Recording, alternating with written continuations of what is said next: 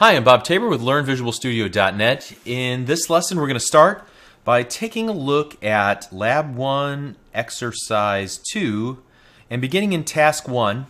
It essentially tasks us with importing code that somebody in Microsoft already wrote that will import the recipe data from a text file. All right.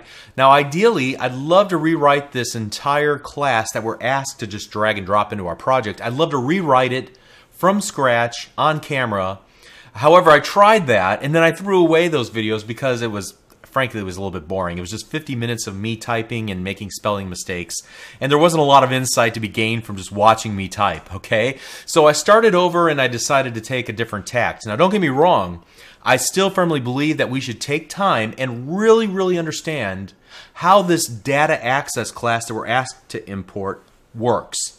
After all, there's a strong chance at some point that you're going to need to write a class like this on your own to retrieve data from a text file or from a database, from an online web service, or from some API. So we're going to devote a video or two, maybe three, to understanding both the sample data source that comes out of the box and creates the default data inside of the grid app template, as well as the recipe data source that we're asked now to drag and drop into our project. So what I want to do to start really piecing all these things together is to look at the grouped items page.xaml. And here I want to focus on this page.resources section. We've just glanced by this a couple of times. I said that it had something to do with data binding, and then later on I said something about the fact that it could be used for adding paged scoped resources, so you can add styles and templates here. But if you do so, it would limit the scope, or rather their usage, to just this page, and we thought maybe it'd be a better idea to keep those separated in their own file and then bring them into the app.xaml. All right, well, at any rate, whenever you build a grid app using the template will wire up the data binding from a set of sample data to our XAML page through the use of this collection view source object. And if you look at Microsoft's documentation for this collection view source, you're going to read that it really has two purposes. The first one is that it acts as a proxy, a go-between, between the collection classes, for example, the data that's in the view model, and the user interface elements that we see here on our XAML page. And then secondly, it adds grouping support. And as we use it in the grouped items page, it's performing both of those tasks for us. So what I want to do is pick apart the attributes of the collection view source so that we really understand it and focus, first of all, on the data binding features. The most important attribute from a data binding perspective is the source attribute set here. And you can see that it's dynamically bound using this binding element syntax. Is dynamically bound to this idea of groups. Now, where's groups coming from? I think I hinted at this before. If you pop up to the page's declaration, you get a little bit of a hint here. We have this attribute called data context. So when we think about data on this page, what's the context? Where do we look for the data? We look for it in the default view model. All right. So now let's move to the partial class definition for this page. And here we see in the load state, so as the page is loading, where the default view model is setting this key called groups equal to some data.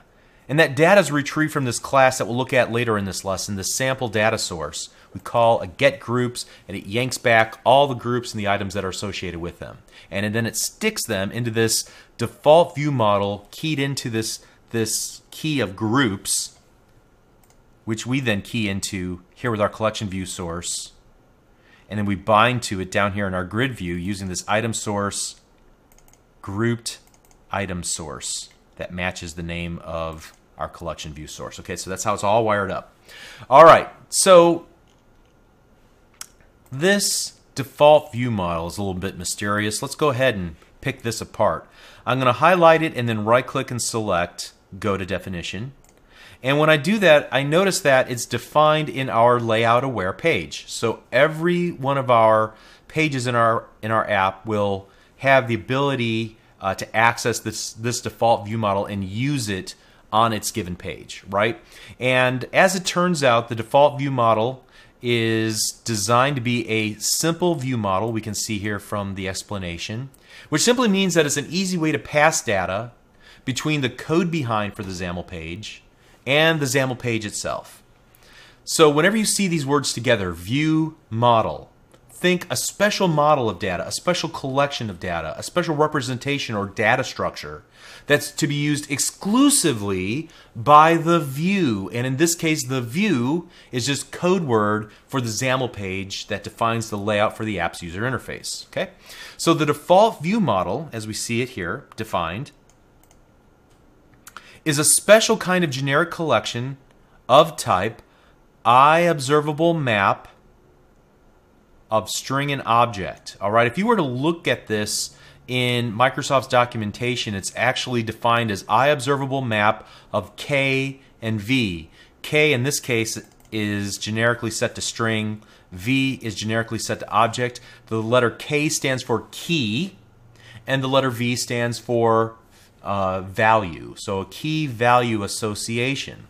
So if you recall in our C# Fundamentals course, we looked at generic lists, so list of T.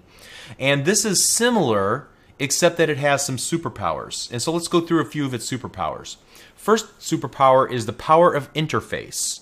This is not a collection, but it enforces concrete collections, like our default view model, to implement certain functionality.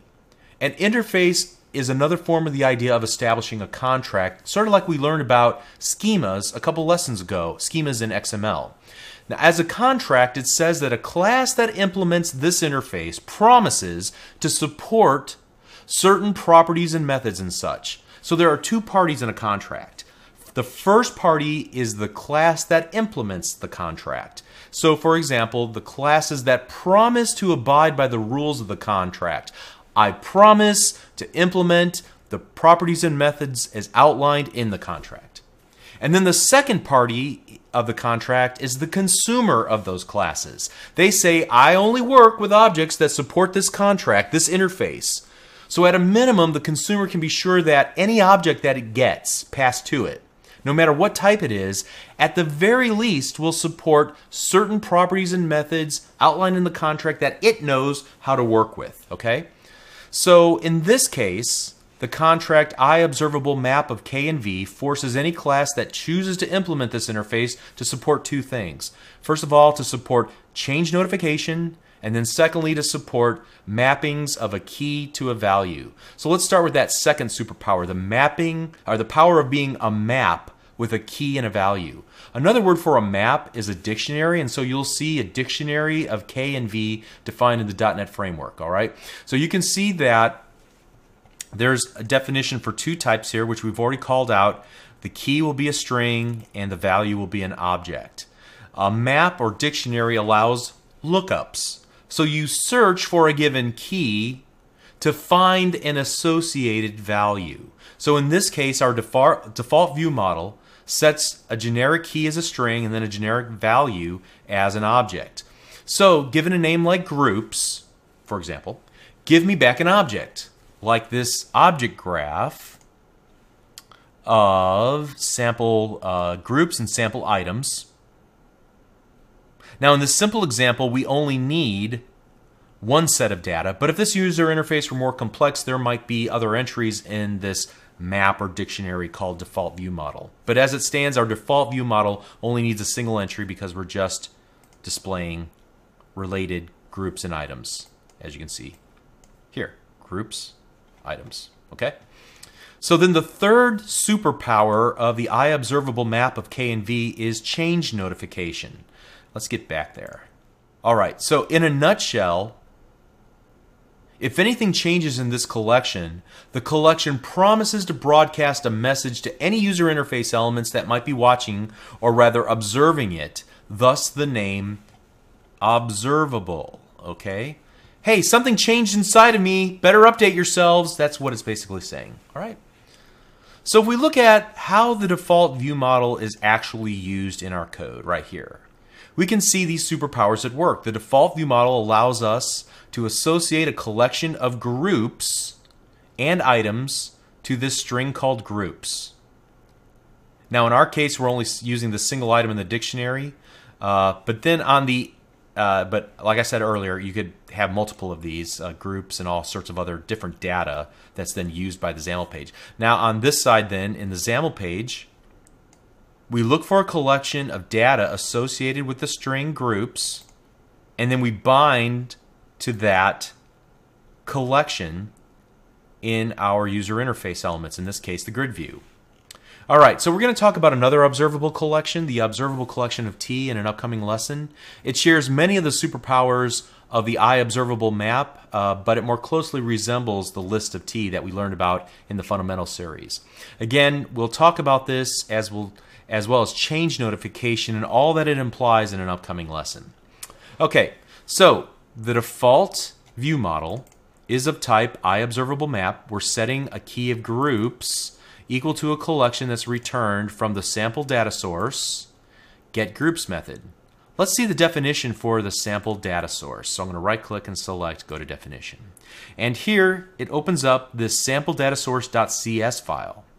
And ultimately, starting in the next lesson, we're going to replace this file, and we're going to replace it with that file that we're going to import that's already been written by somebody at Microsoft. So it's imperative that we understand what's going on here so that we can recreate this if we ever need to in our own apps. All right. So first of all, there are 3 data types that are created in this file. So let me just use the code outlining feature to kind of make this a little bit more obvious, and then I'll roll this one up too. There's actually 4. All right. So there is a sample data group and a sample data item, and they both derive from sample data common. All right, so if we take a look at our grouped items page, one more time, group items. And so that's where these are defined. Group items. All right, and they both share some things in common. They both are derived from sample data common. Let's go ahead and expand that. And so here's a constructor that allows us to pass in certain values to get the object into a valid state right off the bat. But here there are just some common attributes: unique ID, title, subtitle, description, and then an image path and the image itself. And so both groups and individual items will need to support all of these attributes in order to fully flesh out the template that we see in the designer. And we'll talk more about the sample data common a little bit later when we talk about change notification. But for now, we see what they have in common. What makes these 2 classes then different? Well, let's start with the sample data item. And you can see that it defines 2 additional attributes: content and group. And we can see how these are manifested in the item detail page in particular. The content is the large body of text, and the group allows us to navigate from the item back to the group, its parent, right? Now the sample data group is a bit more complex. It exposes 2 collections, a list of its child items and another list of child items called top items. So here is, scroll down through this, items and top items. All right, so what's the difference between the 2? Items will contain all the items, as it implies, but top items, you'll actually see the justification for this in line number 143 here.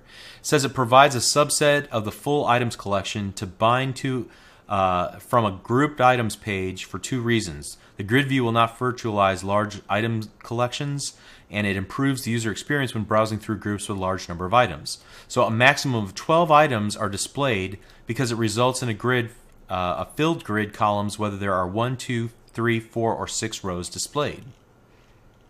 So the top items will be used as a subset of all a given group's items to be displayed on the group items page, depending on the screen resolution. So to see how this works, what we can do is use a special feature of Visual Studio called the simulator. And so next to the run local machine, if you were to use the little down arrow next to it and select the simulator will help us to visualize different resolutions and screen orientations.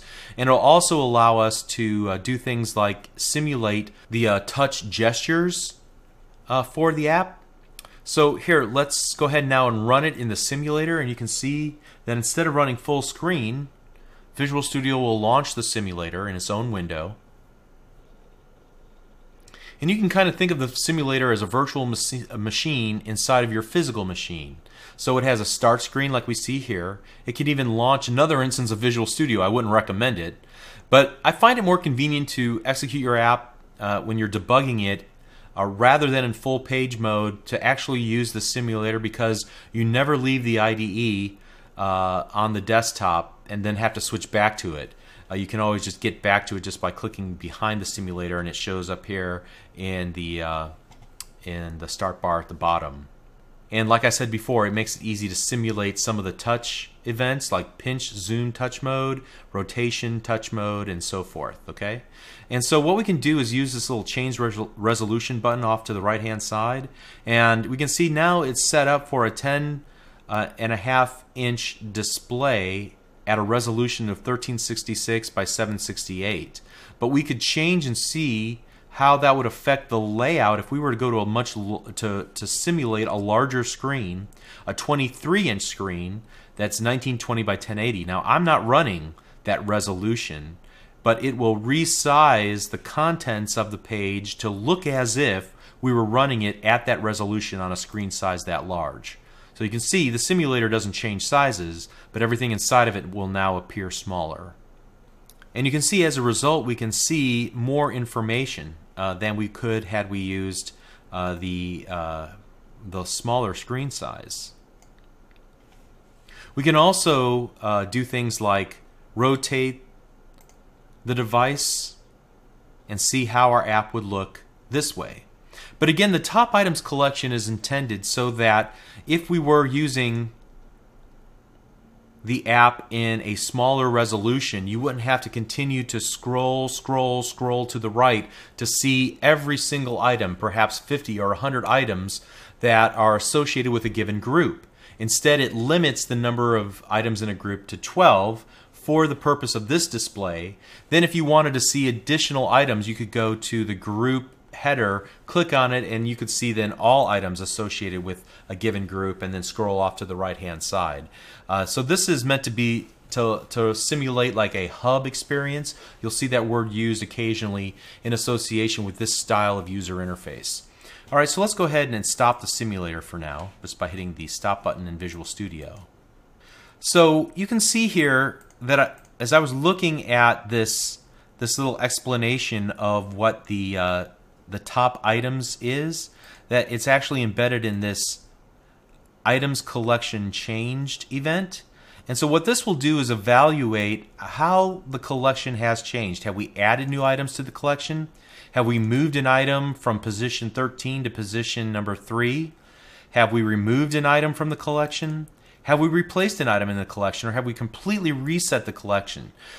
Depending on the change that was made to the underlying collection of items that are associated with the group, we're going to modify which ones fit into that top 12 category. So all of that logic is inside of this items collection changed event handler. But the real question is, we've been looking at the sample data items and sample data group declarations, but where are all of the new instances of these items actually created? Well, we're back now to this SampleDataSource class. Let's expand that out. And you can see a number of collections like this observable collection of T, or rather observable collection of sample group data group called all groups. Then there's also this get groups, which returns, oddly enough, only all groups. All right, and that's what's being called on our grouped items page.xaml.cs. It takes this navigation parameter, which at the very outset, as our application is launched, it will pass a navigation parameter, this page state, or rather this navigation parameter here in the load state. So the frame will pass this into the page, and then we can do something with it like filter data or specify a single item to display. In this case, it's set to all groups, kind of hardwired that way, but only to give us a template so that we could change it for our own purposes. And furthermore, if we look at the sample data source, it's kind of hardwired so that that value that you pass into get groups has to be all groups. If not, it throws an exception. Only all groups is supported for a collection of groups. We could expand this out and create different versions of this, like top 10 or top 5 or top 6 or something like that. But by default, it's just all groups, and it returns that for the call. So that's where we get the return, but we still haven't answered the question, what populates all groups? Well, if you scroll down here, you see the constructor for this class, SampleDataSource. And inside this constructor, anytime we create a new instance of SampleDataSource, it will create a number of groups and then associate individual items with the group. So here's an item, here's an item, here's an item, another item associated with our group number 1. And then it adds those to the all groups collection. And it keeps doing that with group number 2 and all of its items, group number 3 and all of its items, and so on until it's added all the data. So this is all hard-coded directly into our application. Now, I generally recommend in a real application that you never take this approach, because if you ever have to change something, it will be difficult. You'll have to redeploy your entire app. Instead, you could just switch out just the data file that's associated with the app, and it would be easier to edit in a text editor and things of that nature, okay? So let's put this in perspective. This is sample data using a series of related objects representing the generic notion of groups and items.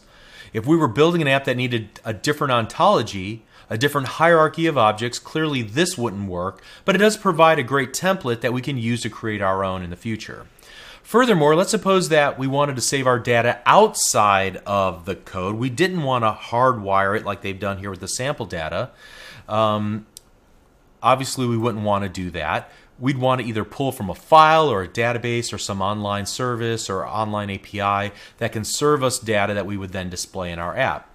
We would likely do any data access doing something similar to what they've done here in the constructor of the data source class. We would just write the logic to grab the data from an external source. And for the purpose of this lab, that's exactly the approach that we're going to take. We're going to use a data file, a simple text file that contains definitions for groups of recipes and then individual recipe items. Yeah, we're going to need to make some modifications to the templates here and there, but a lot of the hard work has already been done for us. And by hard work, I mean that somebody has already given us a pattern to follow. We'll just need to swap out with our own implementation of group and item, and we'll need to read the data from a file and then hydrate these groups and items instead of just hard coding them like we've done here. All right. So I tell you what, that's enough for now. Hopefully you can see how all these pieces work together in order to give us the end result that we see so far with all the sample data and all the relationships between the groups and the items and how they're then displayed onto our XAML page as we start up the app. All right, so in the next lesson, I want to quickly address the design time support. And we're just going to go through this really quickly, but I want to answer a fundamental question. How is it that we see this data at design time? I mean, yeah, I expect to see it at runtime because that's when this is happening, right? But at design time, we're not executing code and event handlers. So how is it that all this data is being displayed? All right, we're going to answer that in the next lesson. We'll see you there. Thank you.